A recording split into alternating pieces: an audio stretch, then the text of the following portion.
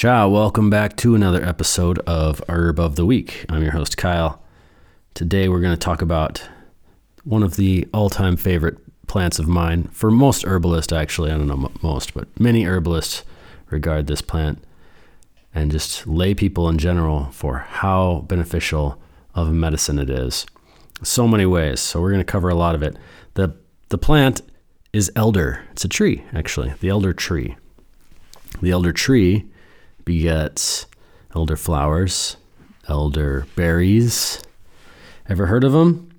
Yeah, they all come from this great medicine chest. I had this particular episode planned to do this one the week before Christmas, and I kind of changed my mind at the last minute, and I did that Ophiuchus episode, and then I did another one on Christmas tree. But if I would have stayed in my spreadsheet according to my plan, it would have been awesome to match up this elder tree with the 13th month of the year.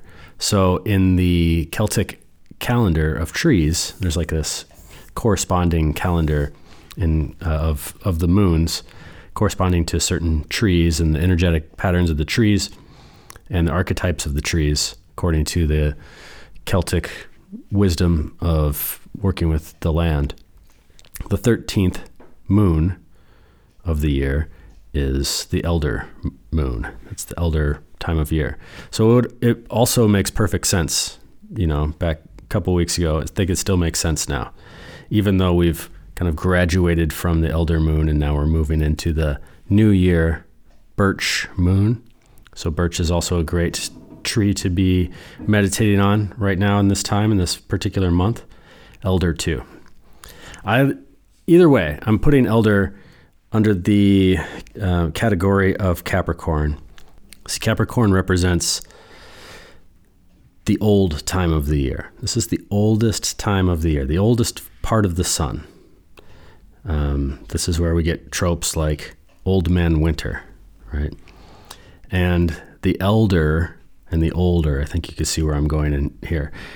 Whether it's the old man winter or the crone archetype that's also embodied in the elder tree, we have this symbolism of the opposite of youth, right? It's the youth part of the year is when the sun is high and we feel lots of vitality moving through us, and it just feels good like kids to be running around in the summertime.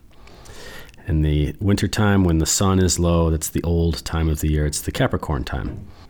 So there really is no coincidence, actually, that this plant is called elder and has such a strong affinity for this time of year. It's probably the reason why it's called elder, to be honest. But let's look at some of the other names for this plant too. So at least some of the English names. A lot of this, the history and the information of the elder tree comes from the Celts, comes from people indigenous to Europe as well. Celtic lore, things like that, Germanic names.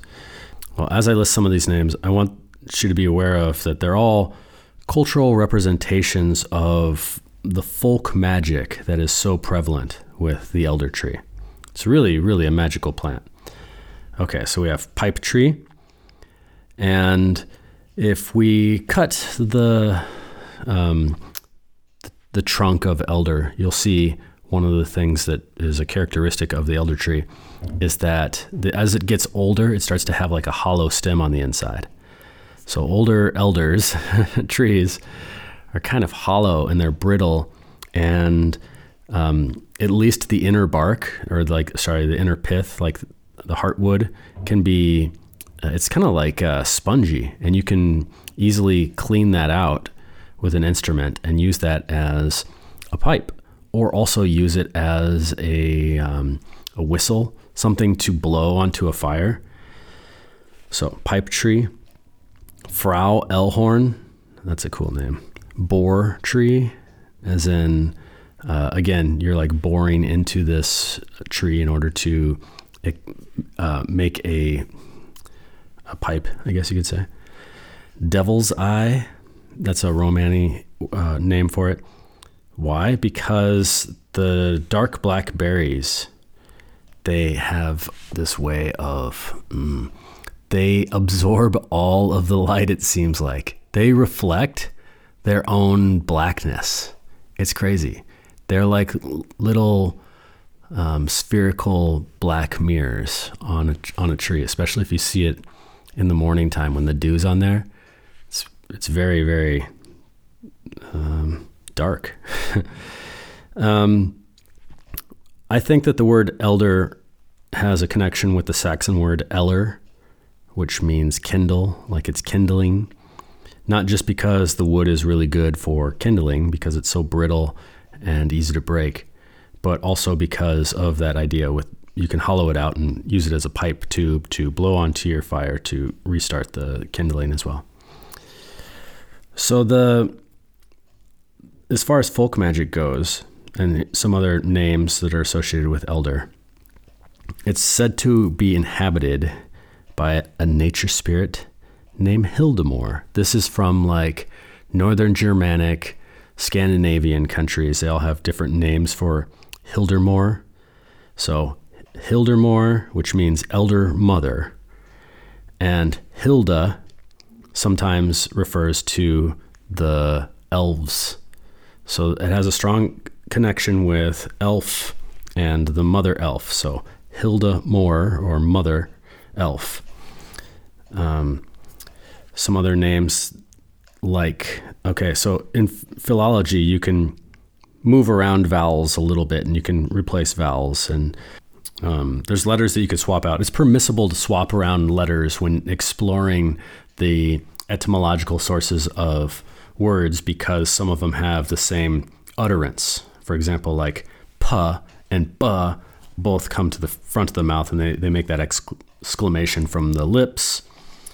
So P and B are interchangeable because some, accents would accent that P aspect where others would be the B aspect. So anyway, Hildamore is also referring to Holda. The berries in some areas in Germany are still called Holda berries. Halda berries. Halda. What comes to mind when I say Holdamore? There's another interchangeable version, especially in the Germanic languages, where the H is a placeholder for a V.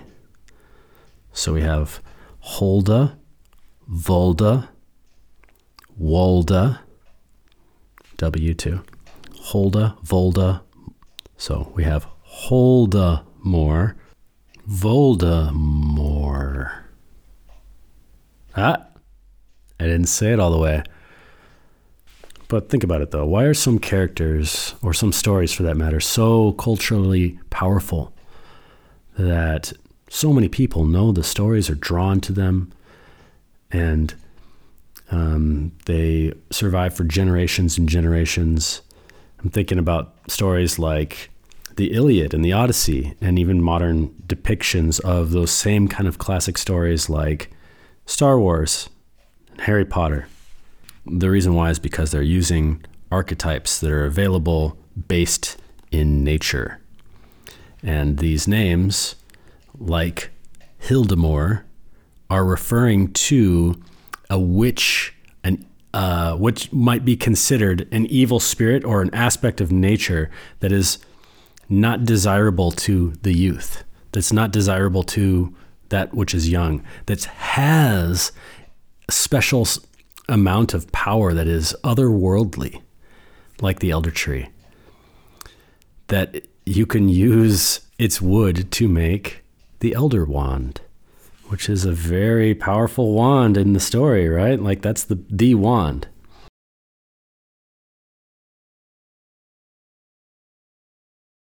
I went and got a whole bunch of the sticks that I had trimmed from my elder tree that's in my garden. It's like the central part of my garden. And I just trimmed it over the winter to make it grow back in a way that I like to make it grow. And there's a certain way to do that too, by the way. I mean, talking about trimming the elder tree so that you don't have the wrath of the fairies and the wrath of the Voldemort or Hildamore, I should say, Voldemort, Holdemore, all of those names. Anyway, and that reminds me, in the Capricorn box set that we had just made for Tippecanoe Herbs, I took a whole bunch of sticks from the elder tree that I have in my garden. I just trimmed it down for the winter. And there's a specific way to do that too, as to not invite the wrath of the fairies or Holdemore, Hildemore, Voldemort. And anyway, we took these sticks and made them into little sections and wrapped them up with some yarn and made them into little elder wands and whatever. No, they're not just sticks with yarn. This is a tree with powerful magic that is available for it. So I could just talk about how people back in time, they were so superstitious. They actually thought fairies were there. It was said that if you stayed underneath an elder tree on Midsummer's Night, which is the other solstice, right? And just sat there and watched underneath the elder tree, that you would see the fairy king go by with his entourage of fairies. And I'm just imagining back when I was a kid, before I was deprived of the magic of the world, and inviting that back again in my life. And I'm just imagining this coming summer where I'm just going to sit out underneath this tree on Midsummer's Night with my son, and maybe when he gets a little bit older, we could stay up a little bit later and just sit there watching, waiting for the fairies to go by. And I wonder what they would look like and how magical they were. And I've already kind of played this scene through in my head, and getting to the point of the night where it being like, no, it's too late. Well, I guess they're not coming. I guess magic isn't real. What's that? And then just seeing, like orbs going by, just like little orbs or something like that. To be young at heart and to see the magic of the world truly for what it is again.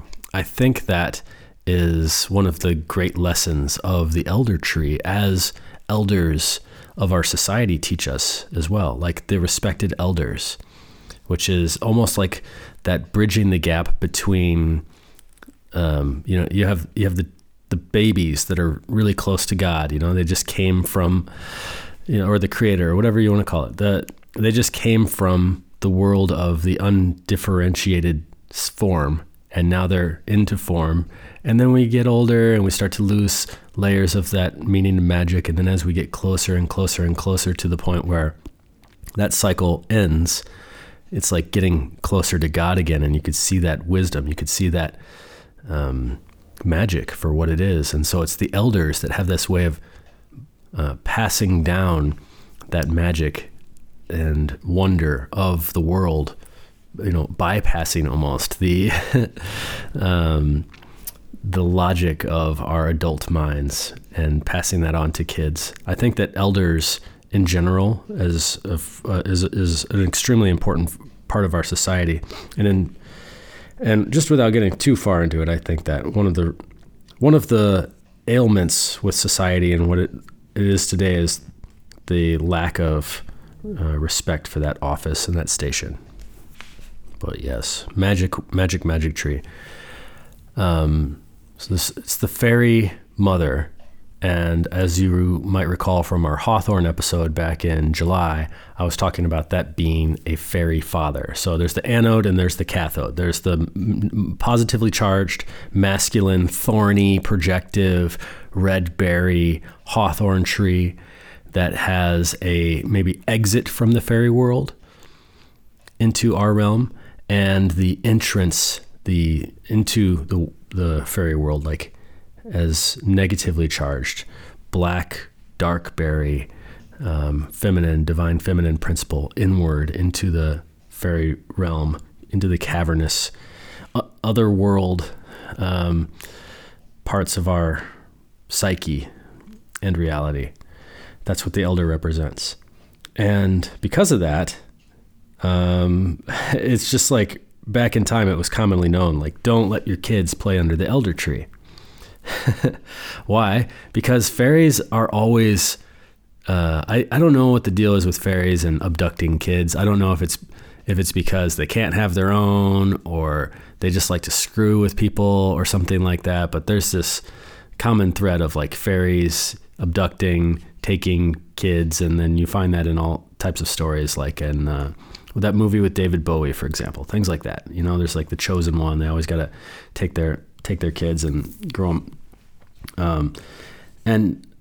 And sometimes it's just trickster stuff where they're like, hey, come on down. You want to come down for a little cup of tea? We got some honey. We got some sweets. We got a cookie. And the kids are like, oh, okay, well, I can only stay away from my parents for 1 minute. And they're like, okay, 1 minute. That's it. That's all it'll take for a cup of tea, right? And then they come back up, and it's been like 100 years later, or something like that.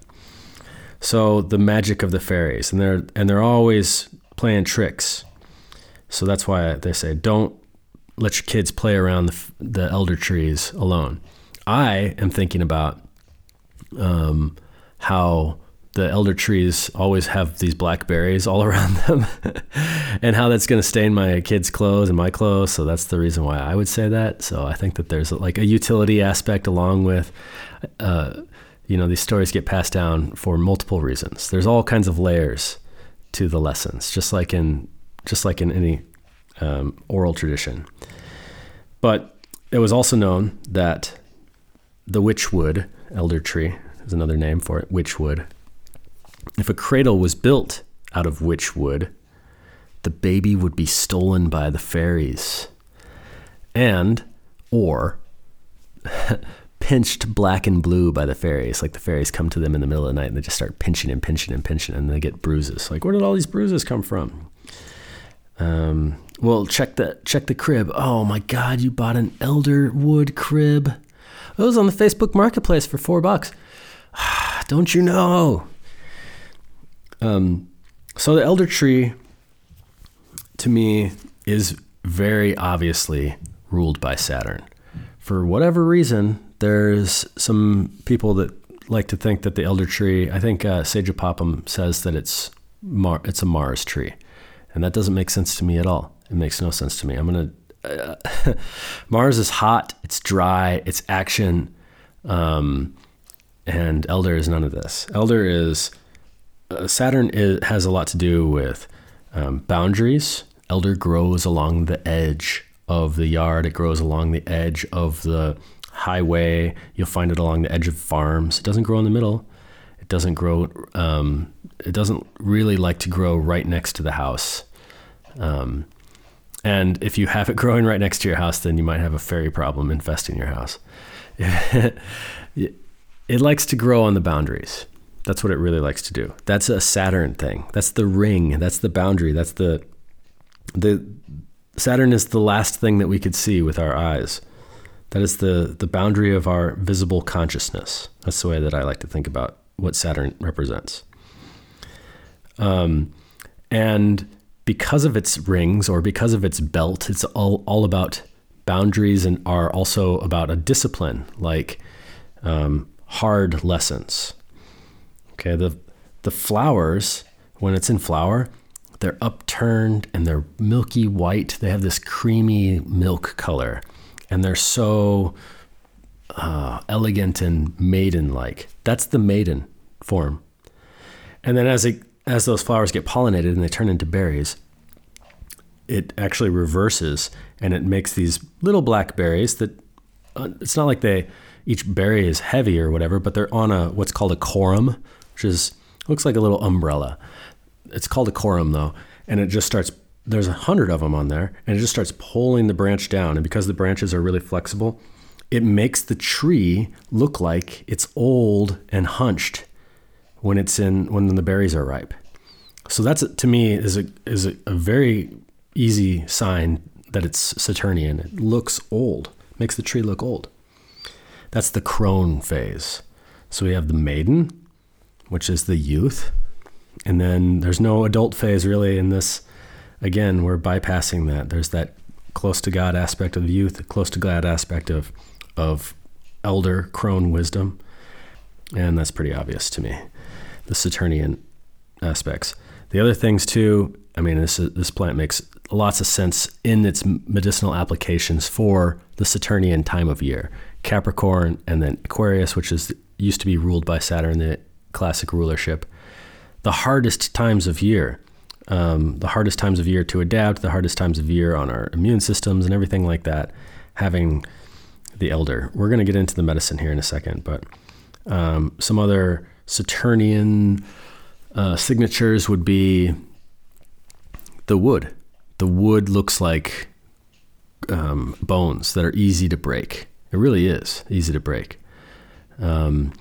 And hollowed out. So that's another Saturnian thing. Capricorn rules the joints, it rules the bones, and the hard, pithy places of the body, the hollow places. Again, the signatures of hollow plants, that is a signature of portal, of transcendence or descendance, moving into another realm, right? We all moved from the womb of our mother through a portal into the light of the sun. And so there's a lot of times when you see plants that have a hollow stem, they have an association with birth or death. And in the case of elder, it's death. And I mean death as in nature's death. It's the time of year that the sun is dying. The sun is dead. Everything outside looks like it's dead. It's not dead, it's just condensing its energy. It's a cycle. Okay, it's not like the death to be feared. It's the death to prepare for and be reborn again in the next cycle. All right, so let's talk about the medicine of elder, because like I was saying earlier, there's probably 3 or 4 or 5 plants that I use more than, 50% of the time. And they are like my key 4 or 5 plants. Maybe one of these days I'll do just a class on each one of those, or the reasons why. But to me, elder is in that category. And back in France, when it was ruled by the great Charlemagne, who was, an emperor, I guess, pope, all of it. He was one of the greatest rulers of Western civilization, I suppose, as far as history goes. I don't know. I didn't know the guy. I wasn't, as far as I know, I wasn't there. But he called Charlemagne, by the way, Charlemagne, something like, 30 some presidents have traced their genetic lineage back to Charlemagne, and Charlemagne traces his lineage back to Ramses the Great. So if you can trace your lineage to Charlemagne, then you are tracing your lineage back to Ramses the Great. Same with like the royal family of England and blah, blah, blah. It's all just one big stupid bloodline. But anyway, Charlemagne called the elder tree the medicine chest of the people. And I even read, I think Matthew Wood mentioned this, that he declared it, that it was mandatory to have, if you owned land or something like that, to have an elder tree growing on your land so that everybody could be well taken care of and whatnot. And why is it a medicine chest of the people? It's because every part of the plant is medicinal, and every part, and this tree, all the different forms of medicine that it provides, opens up all the organs of elimination, which is extremely important for moving through the stresses of detoxification, which is what we call sickness and illness. It's the stresses of the intelligence of the body's detoxification. It's not, so anyway, those organs of elimination are the lungs, eliminating my mucus from my lungs, eliminating toxic materials that I may have breathed in through the mucus. And then also what, when I'm like all stressed out and I have a moment of relief, I just go, and a sigh. That's eliminating that stress. It's telling my body that it's gone. It's not just about moving out physical materials. Okay. We have the respiration of the skin. So sweating out toxic materials as well. Your body says, okay, I'm going to run a program to wring out all of this excess toxins. I need to increase the heat and the surface tension of the muscles, and that's what we call a fever. That is a intelligent program of the body to remove toxic materials. And it's the folly of modern medicine to suppress that. Well, Elder improves the rate of respiration and improves the rate of elimination through this pathway. So that's how we could say it's supportive of that. Also, our skin, that is the barrier, that is the boundary, that is the barrier between us and other. Like, where do I see myself end? Well, if I visualize myself, envision is the word I'm combining here. The biofield, the electrical magnetic field that I have around my body is also my boundary. Anyway, that's all Saturnian stuff, boundary stuff, right? So our respiration, sweating it out, holding your ground against, I don't know, spiritual attacks, emotional attacks. You can walk into a room where a bunch of people are low vibe and just hold your ground because your electromagnetic field is it can't be penetrated. Oh man, that's a hard word for me right now. Moving on, the colon, that's another one. Obviously, you can eliminate things from your colon. And going back to the Scorpio episodes, we know also the emotional implications of the water sign of Scorpio and how releasing things from the colon is a very important part of recycling emotional waste back into the world, where it can be, I don't know, broken down again to something useful, like soil, okay? Kidneys, that eliminates through the urinary tract. That's pretty obvious.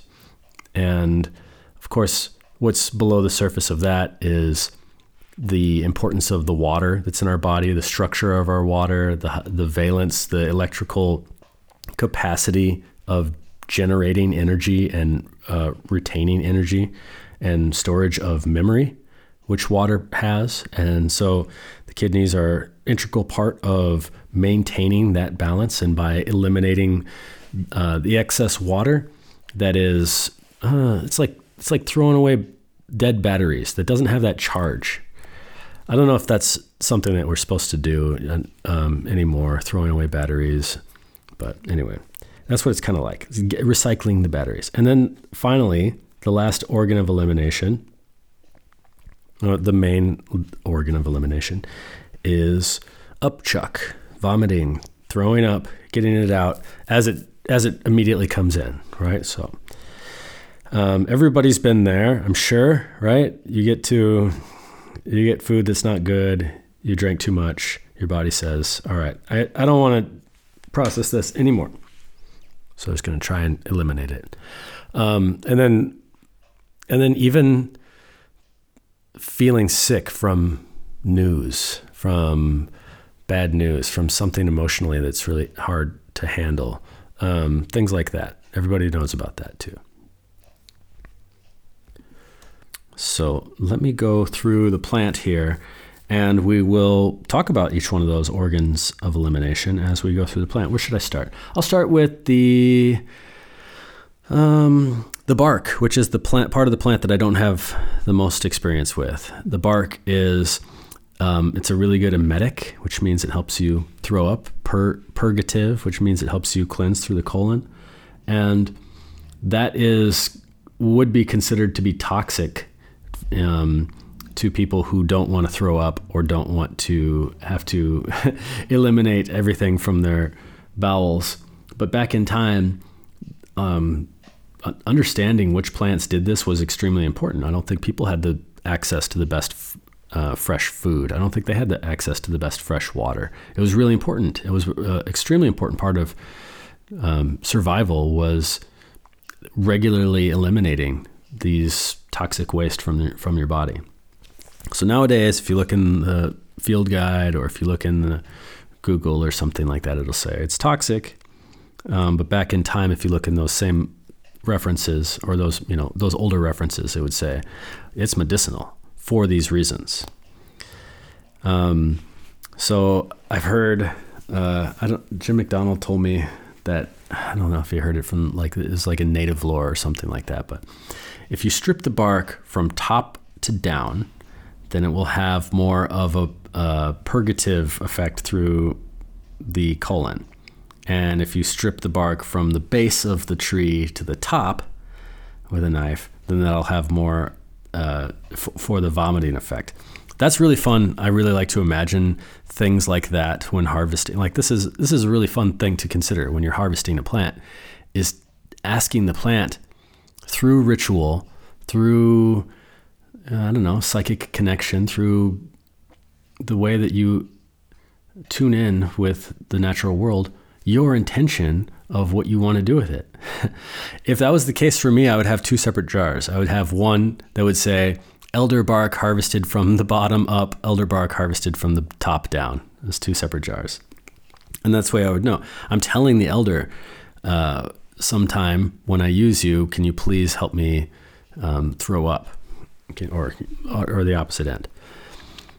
I think it's really, really fun to consider that, it's not just a story that, will never be able to be proven by science, because science is never capable of seeing the magic or engaging in the magic of communication and relationship with the natural world. As long as there's things like animal studies, that will never be the case, right? So that's what I love about that. And then, so take that lesson and apply that to all of your harvesting, and for every plant, and say, when I call upon you, will you please do X, Y, Z for person A, B, and C? Things like that. But I should mention, though, before you just take a knife to the elder tree, that it's really important, according to the ancients, who regarded this tree as such an omen for death and bad luck if you processed it wrong, that you gotta get permission. You gotta ask the elder mother. There's some incantations that I read recently that were talking about, like, let me take your sticks, and when I'm gone and I turn to dust, then I will make sticks for you. I think that's a pretty good deal. I mean, what am I going to be doing with my dust? Hopefully making medicine. That sounds like a pretty good deal. But anyway, being respectful of the environment, right? Just having that foremost in your mind, and then going into the playful realm and really listening, being in tune and being in touch, being psychically connected. And maybe sometimes you'll get the sense that, like, asking for permission is not enough. And if that's the case, then, maybe see where that takes you. In my experience, it is usually, especially if I say so with gratitude, if I have the intention of making medicine for the people, that's what I do. Hey, I use this, I'm going to be making medicine for the people. This is the ways that I like to phrase it. And, but sometimes I get like a clear no, or do a little song first, or tell me a story, or tell me a joke. And I like feeling that there's something beyond my own mind that is engaging with, I don't know, that's actually there asking me. It makes me wonder, is there a reason why I'm supposed to be sitting here a little bit longer? Maybe there's something in the spirit world that I'm not aware of, that I'm supposed to be sitting here for another 15 seconds before harvesting this plant, before making my way in the world. So, okay, I'll sit here for another 15 seconds and do a little jingle or something like that, something that comes to mind. Every once in a while, when I do something like that, I get the feeling of laughter, like from the fairies or something like that. Like, okay, it's all good. Okay, so that's the bark. And here's another thing too about the tree. It's really easy to propagate, super easy. So if you find an elder tree in the springtime, you feel comfortable with the wrath of he who shall not be named, and the fairy mother and all of the magic, and breaking apart that and saying, okay, I'm going to take part of this and I'm going to put it in my garden for my own medicine chest per the orders of Charlemagne. It's easy. You just take a little piece of the tree, make sure that there's some greenness underneath the bark. You can easily flick that up with your fingernail and see if there's some greenness. And all you have to do, basically, is stick it in the ground. This is how magic this tree is. All you have to do is stick a piece of stick in the ground and then water it and make sure it's not like, super dry soil. Put it in some wet soil. It likes wet soil.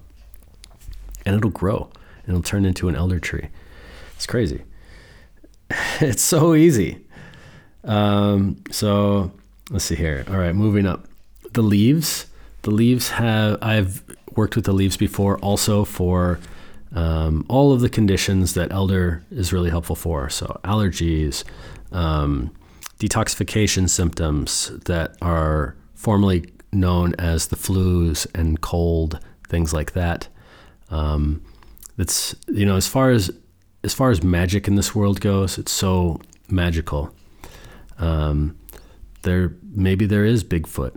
Maybe there is fairies. Maybe there is woolly mammoths, but beyond the ice wall. Maybe there is Santa Claus. But if we want to say something is a fairy, if we want to say something is Santa Claus, Bigfoot, and prove it using the scientific method, using science, using the law of identity and logic, that this equals that, then we're going to have to go to a place where fairies live. We're going to have to isolate one and do all the proper controls. Make sure it's not just a lens flare or somebody shining a laser pointer or something like that, right? There's going to have to be all kinds of controls to make sure that this object that we're calling a fairy is actually that. Of course, that will never be done because we're not talking about something that can necessarily be captured in the material realm, right? When we're talking about fairies. And Bigfoot, you have to make sure it's not a bear, it's not a guy in a suit, something like that. We have to do all these proper controls. But see, Bigfoot, contrary to popular belief, Bigfoot is also an interdimensional creature capable of shifting in and out of, material and spiritual realms. At least that's how I would explain it, right? So it's funny. I'm making a point here. My point is that's all of these steps that would have to be done to explain X being the fairy. Let's just say there are presents under my tree because Santa brought them there. And if I wanted to prove that using the scientific method, I would have to isolate the thing called Santa. I would have to show in an experiment using controlled methods that the presents were brought by Santa, not by my parents, et cetera, et cetera, et cetera. And, but that hasn't been done in virology. So it's funny because I'm talking about mystical, magical things, some things that some people would even call made up. Yet our own scientific community has never seen a virus, any virus ever in nature existing. Wow. So how do we get this idea that viruses exist, and further, that elderberries are good at preventing viral infections? Well, this is how virology works. You take a sample from a sick person, somebody who is exhibiting signs of detoxification. Let's just call it that. Somebody's exhibiting signs of detoxification. We're not even going to make a conclusion about what is going on. They got a runny nose. Okay, they'll take a sample of that snot. In virtually all cases, they won't even purify that sample. They'll just put that sample right onto a cell culture. But sometimes they'll purify it a little bit. They'll take out the debris. What they're not doing is running this thing through a centrifuge and finding a virus in that sample and then extracting the virus from that sample and putting that in a culture. Now, wouldn't that make sense if we were looking to isolate and use the law of identity and say that this thing equals that? So anyway, there's these further. They'll take the sample of the sick person, just the snot. Again, I'm jumping to conclusions by calling them sick.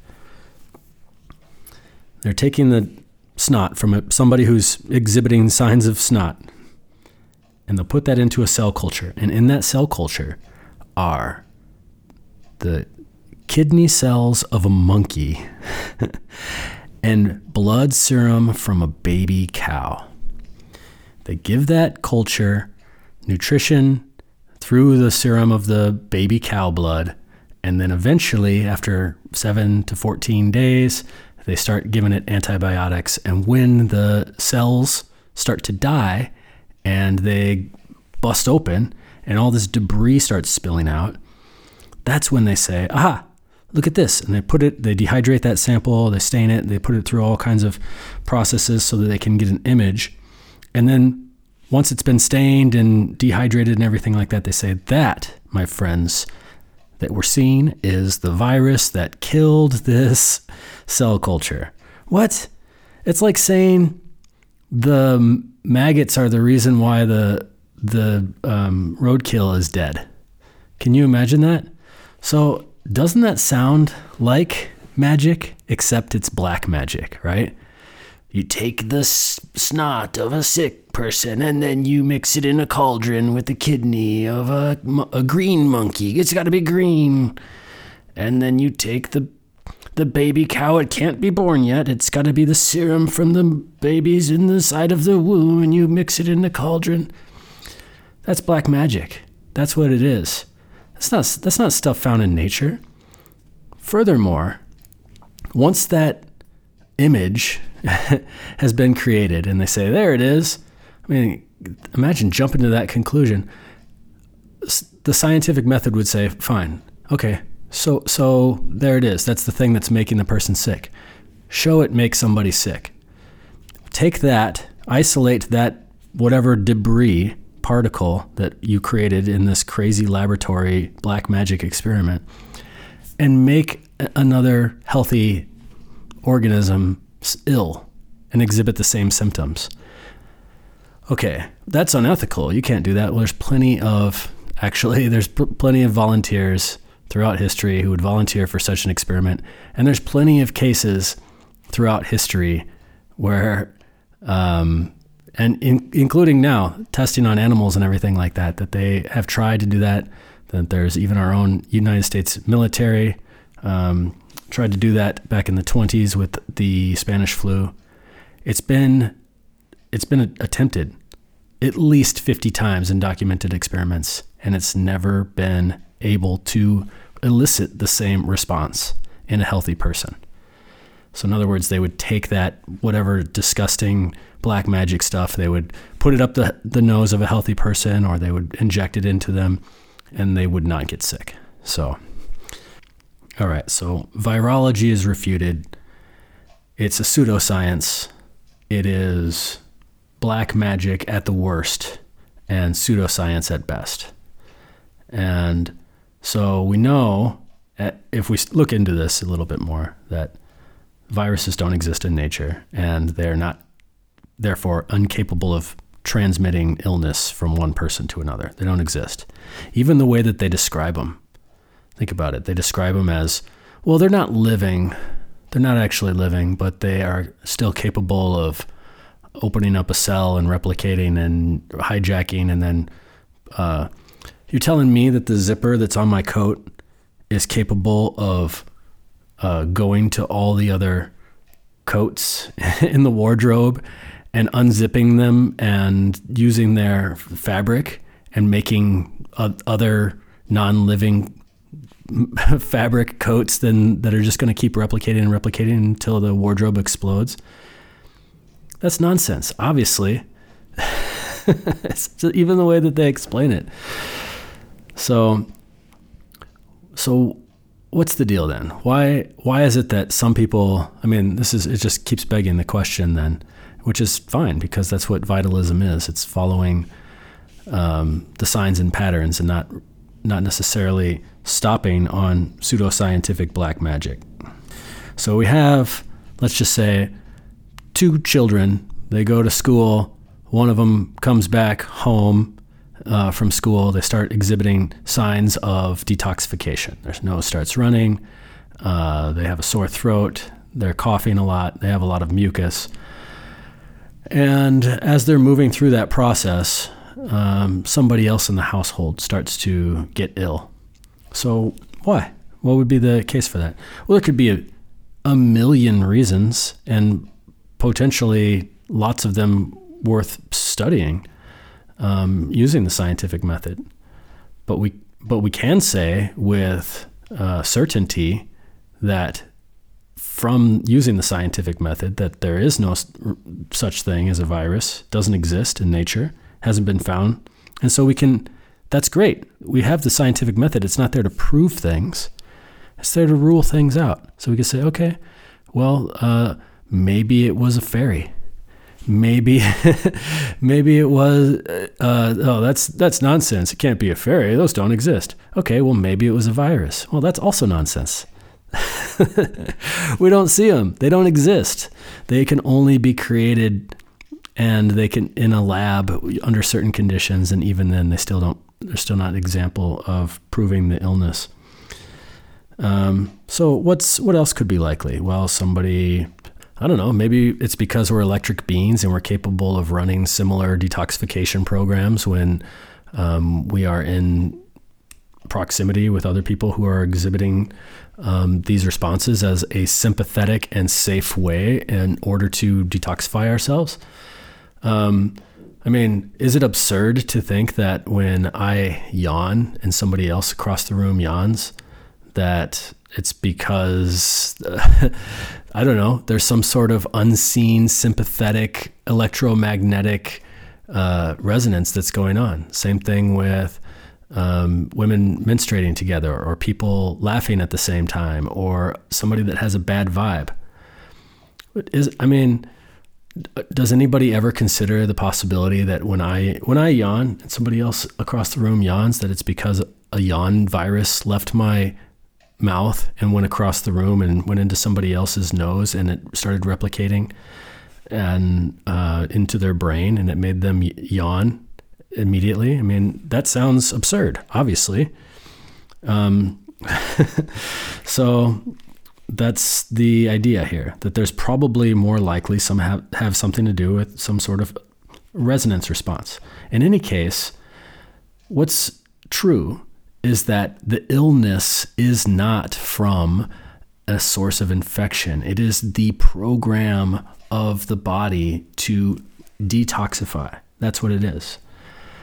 And so when I'm talking about elder and this as a great ally for this, I want to make it clear that it's not an antiviral, because that's like saying it's anti-Bigfoot.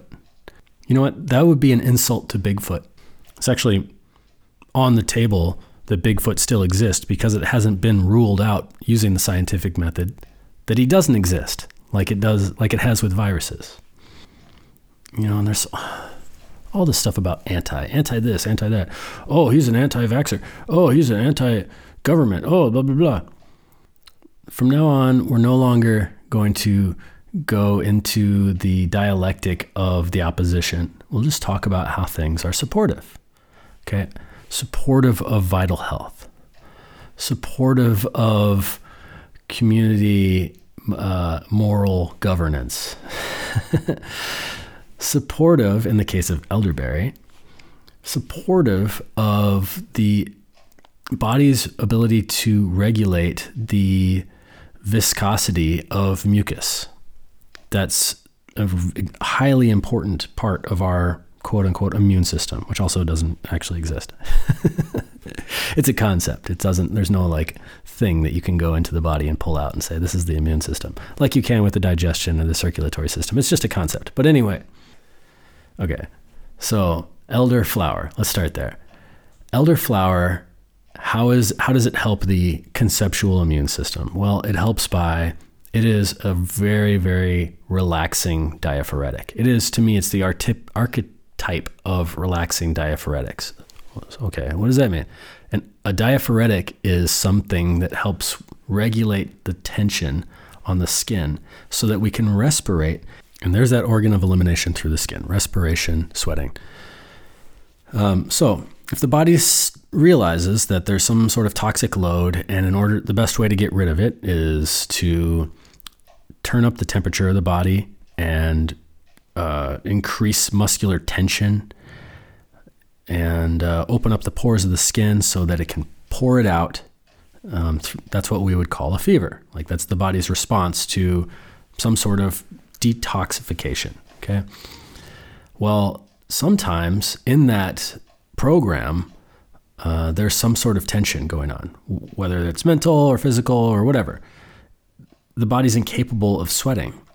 And for some people that have like a colder constitution, maybe they're more tense, that tension is just locked up in their core. It's incapable of moving out to the periphery. So elderflower is a really nice, it's extremely gentle,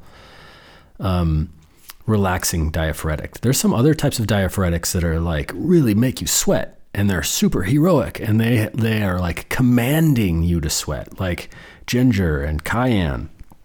And then there's other things that are just like, they kind of get into your body, and they give like little yin maiden massages, and they just say, oh, it's okay. You can relax all that tension that you have there so that you can open up the gates and let things move out. And because of that, elderflower is suitable for infants up to 115 years old or whatever.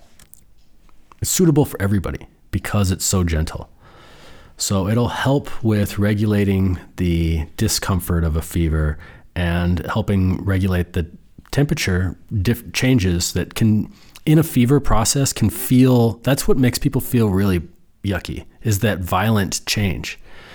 So if you can move through your detoxification process in a relatively gentle way, then all's well, right? When you have like some sort of resistance to that detoxification, that's when things become hard. That's when it's hard to be sick. And so elderflower is really helpful for that. Secondarily, it also helps improve the body's ability to mobilize the killer T cells and so on that are cleaning up debris, cleaning up excess garbage, metabolic waste in our tissues through the mucus. It helps regulate the flow of the mucus, the viscosity. So that means that if your mucus is too stuck and gooey, it'll thin it out. And if it's too thin, it'll stuckify it. And that's why it's extremely beneficial, not just for what we are formally calling colds and flus, but or detoxification events, but also what we could call allergies. The detoxification response to an allergic toxin. Okay, what we'll formally call allergies. Elderberry, elderflower are awesome for allergies. Let me just put it simply. Now that you know what I mean when I say allergies, I don't mean the same thing that most people mean. I mean the body's detoxification, the innate intelligence of the body to recognize that I don't like that. I don't want that in me. And so I'm going to get it out. Well, modern medicine says, no, stop. Stop those symptoms. Keep it in. We don't want you to sneeze. We'll stop a sneeze. We don't want you to cough. We'll stop it. Stop the cough. Plug it up. We don't want you to have a fever. Turn the fever down. Turn it down. It's too hot. Oh, then the detoxification is stalled, and all of the intelligence of the body says, well, shoot, I thought I was on the same page as my human here. I guess I will put this into a deeper phase of the tissues and compartmentalize it, and it'll express itself as chronic problems again someday. That's the idea with working with fevers, working with elderflower for fevers, is that it's very, very helpful at progressing this along so that the mission is done. So elderflower, one of my favorite ways to work with it is dried elderflower in a tea. Oh, I like to have like a half a pound in my cabinet for the winter. I just think it's such an amazing plant to have at the first sign of sniffles, at the first sign of any feeling yuckiness. I love the flavor of it. Elderflower itself has this like animalistic smell to it, which to me is very Capricorn. That's very goaty, this animal, because Capricorn is not just the goat, but it's also the devil. It's the animal offering. It's all of that stuff. It's got to be somewhere in the zodiac, and it's in Capricorn. And so that's what it smells like to me. It smells like, I don't know, it smells like animal, like an animal smells. And it's flowery. It's very polleny and flowery, and so I like that. I think a lot of people do. But my favorite is elderflower tea. I combine it usually with yarrow and peppermint and some chai spices or something like that. I've also typically every spring I like to make an elderflower soda. So I'll take elderflowers, I'll put them in some water that has enough sugar to bring a fermentation, and some lemons or some oranges and some spices like clove or something like that. And I'll just let it ferment for, 4 or 5 days in the summertime. And it becomes like a nice fizzy lacto-fermented soda. And you can add that to some sparkling water if you want, or whatever, or just drink it as it is, or let it keep fermenting and turn it into a wine. That's really awesome too. I usually make elderflower wine. I'll make a little bit of soda, and then I'll leave some and let it turn into wine. And then I'll usually take some elderflowers and just put them into some sugar water, and I'll make a simple syrup, and that's really yummy too, especially if you do it with some like lemon or some sort of citrus. It's just awesome. It tastes great. And we used that when my son was like, 6 months old or something like that. He had, some sort of, he didn't have a fever, but he had an event going on where he felt a little hotter. So we just had some elderflower tea, put a little elderflower tea in the bathtub, boom, felt better. He was just like fussy because he felt a little hotter at night or something like that. I don't remember exactly. So that's that. Okay. Elderberries. So once they get pollinated, so yeah, when you harvest the elderflowers, what I like to do is I like to like pull the top of the tree down and get the elderflowers from the top of the tree, because where you take the elderflowers from the tree, there's not going to be berries. And I'm into like the low hanging fruit. And so I want to leave my flowers to go to berries that are going to be like easy to reach, because the berries are a little bit harder to work with. But the berries do pretty much everything that the elderflowers do, except a little bit better in some departments and not so good in other departments. Like I think elderflower, to me, is one of the best things for what we'll call a flu or cold. What I'll say is exhibiting signs of a fever, detoxification. Okay. They're the best for that. Combining them together for allergies, they're awesome. Elderberries, though, if you look at the berry, they have a signature of the alveoli of the lungs, the little air sacs of the lungs. They're dark, they're blue. They have this like really dark venous looking, the corum, the little umbel that holds onto it. It looks like blood vessels. It has all of these signatures. So it's really helpful for the lungs. It's really helpful for reconstituting the lungs. If the lungs have gone through some sort of detoxification event, let's say somebody's had a cough and they've like really hacked it up and they had like a lot of mucus for 3 or 4 days or something like that, the terrain of the mucosal tissue in the lungs is going to be a little rough. It's going to be a little patchy. And a lot of times that can be nice groundwork for thing for it's a microbiome. We want to make sure that it's healthy, that it's clear. The way that I think about it in my mind is that if you have a field and then you have like a festival in that field and people are like driving their trucks and they're like camping and they're throwing their garbage and stuff like that. Everybody's walking around and it rains and it turns into like a big mud pit.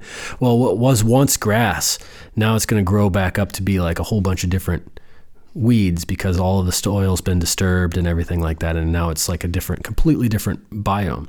And so what elderberries do is they are really, really helpful for keeping our microbiome of our mucosal tissue, specifically in the lungs and sinuses, in a healthy state through the improvement of the viscosity of the mucus, and not because they're antiviral, and not because they're anti-Bigfoot, and not because they're anti-Santa Claus, and not because of any of that stuff. They're also really high in all kinds of things like antioxidants and bioflavonoids and blah, blah, blah that are really helpful for toning the circulatory system.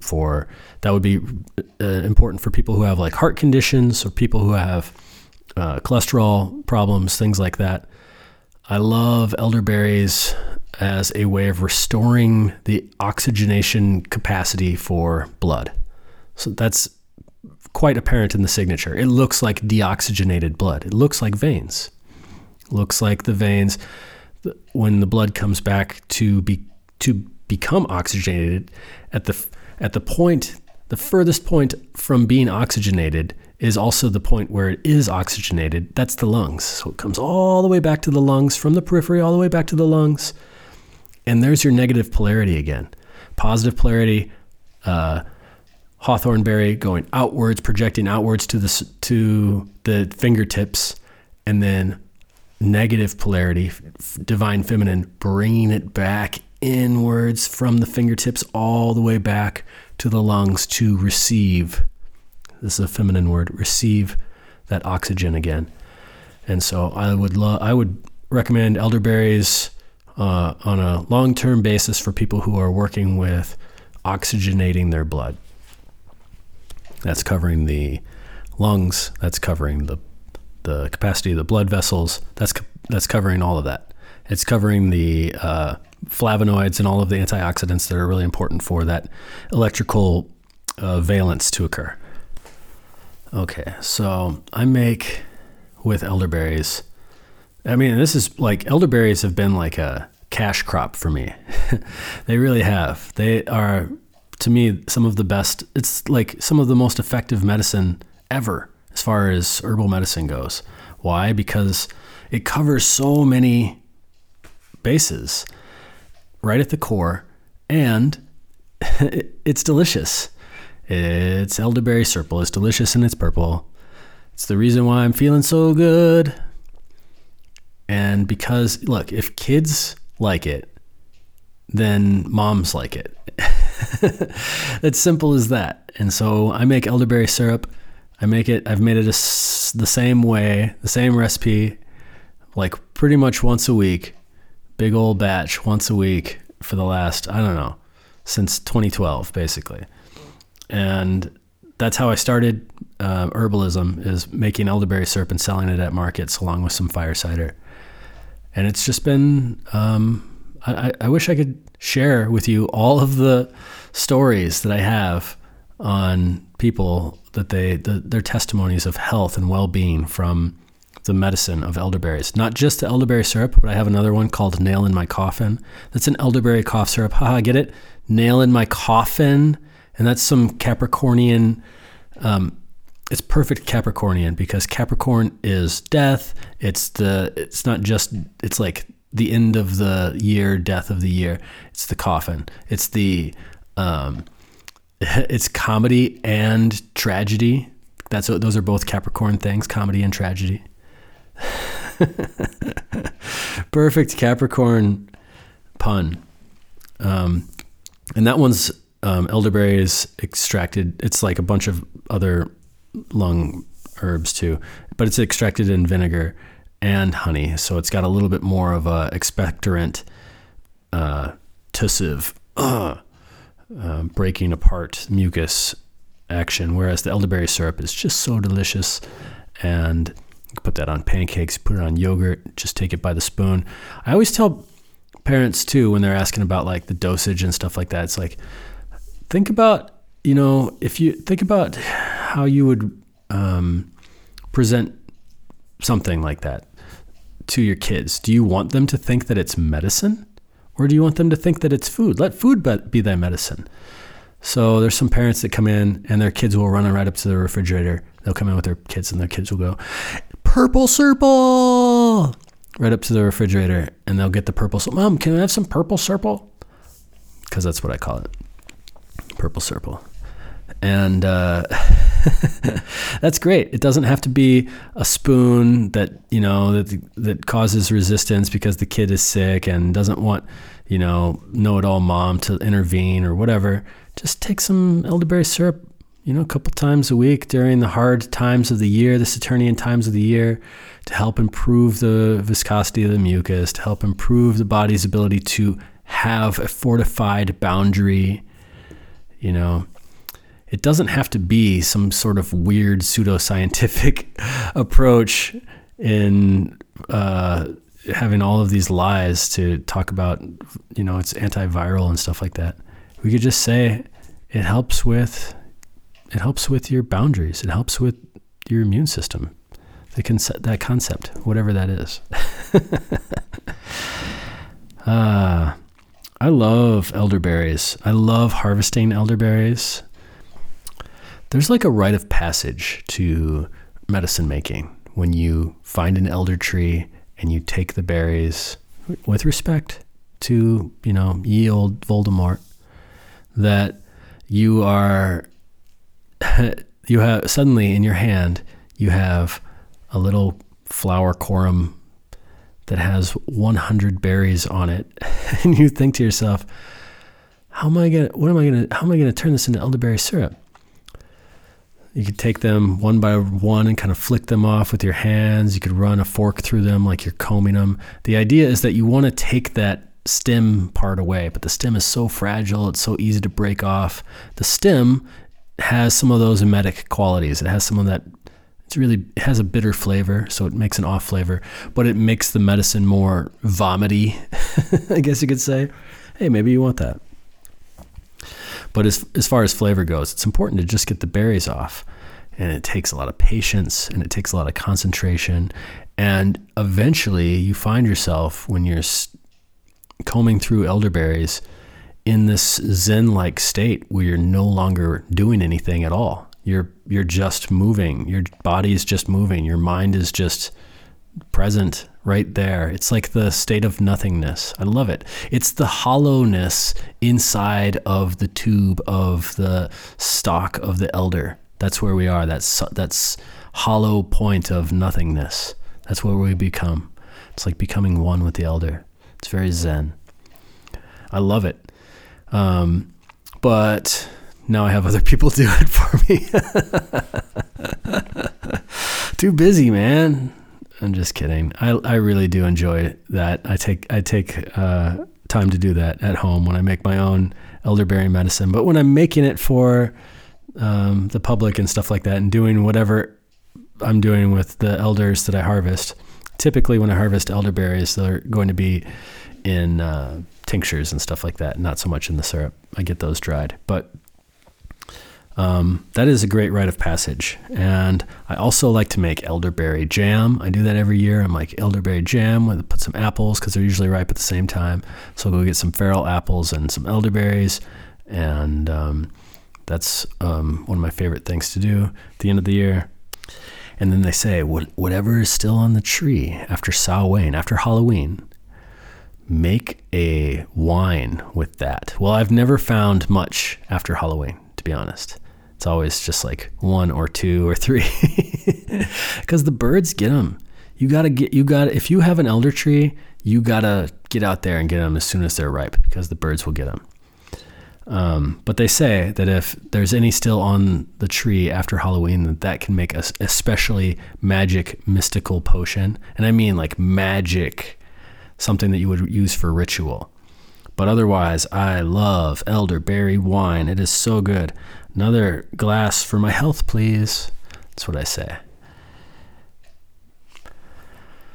But anyway, whatever the case is, whatever somebody says, if somebody says they have a cold or a flu, I'm still going to recommend elderberry. I'm not going to say it doesn't. No, you don't.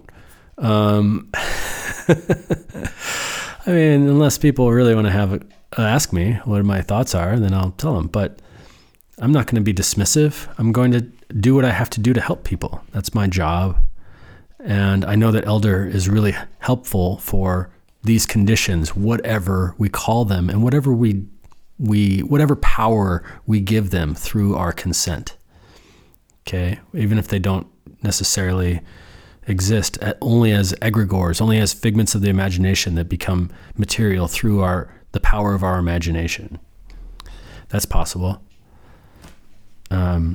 But in any case, I think elderberry, elderflower are some of the most incredible utilized medicines I know. They're so magical in that way, in their ability to get somebody who's going through something and bring them back to health.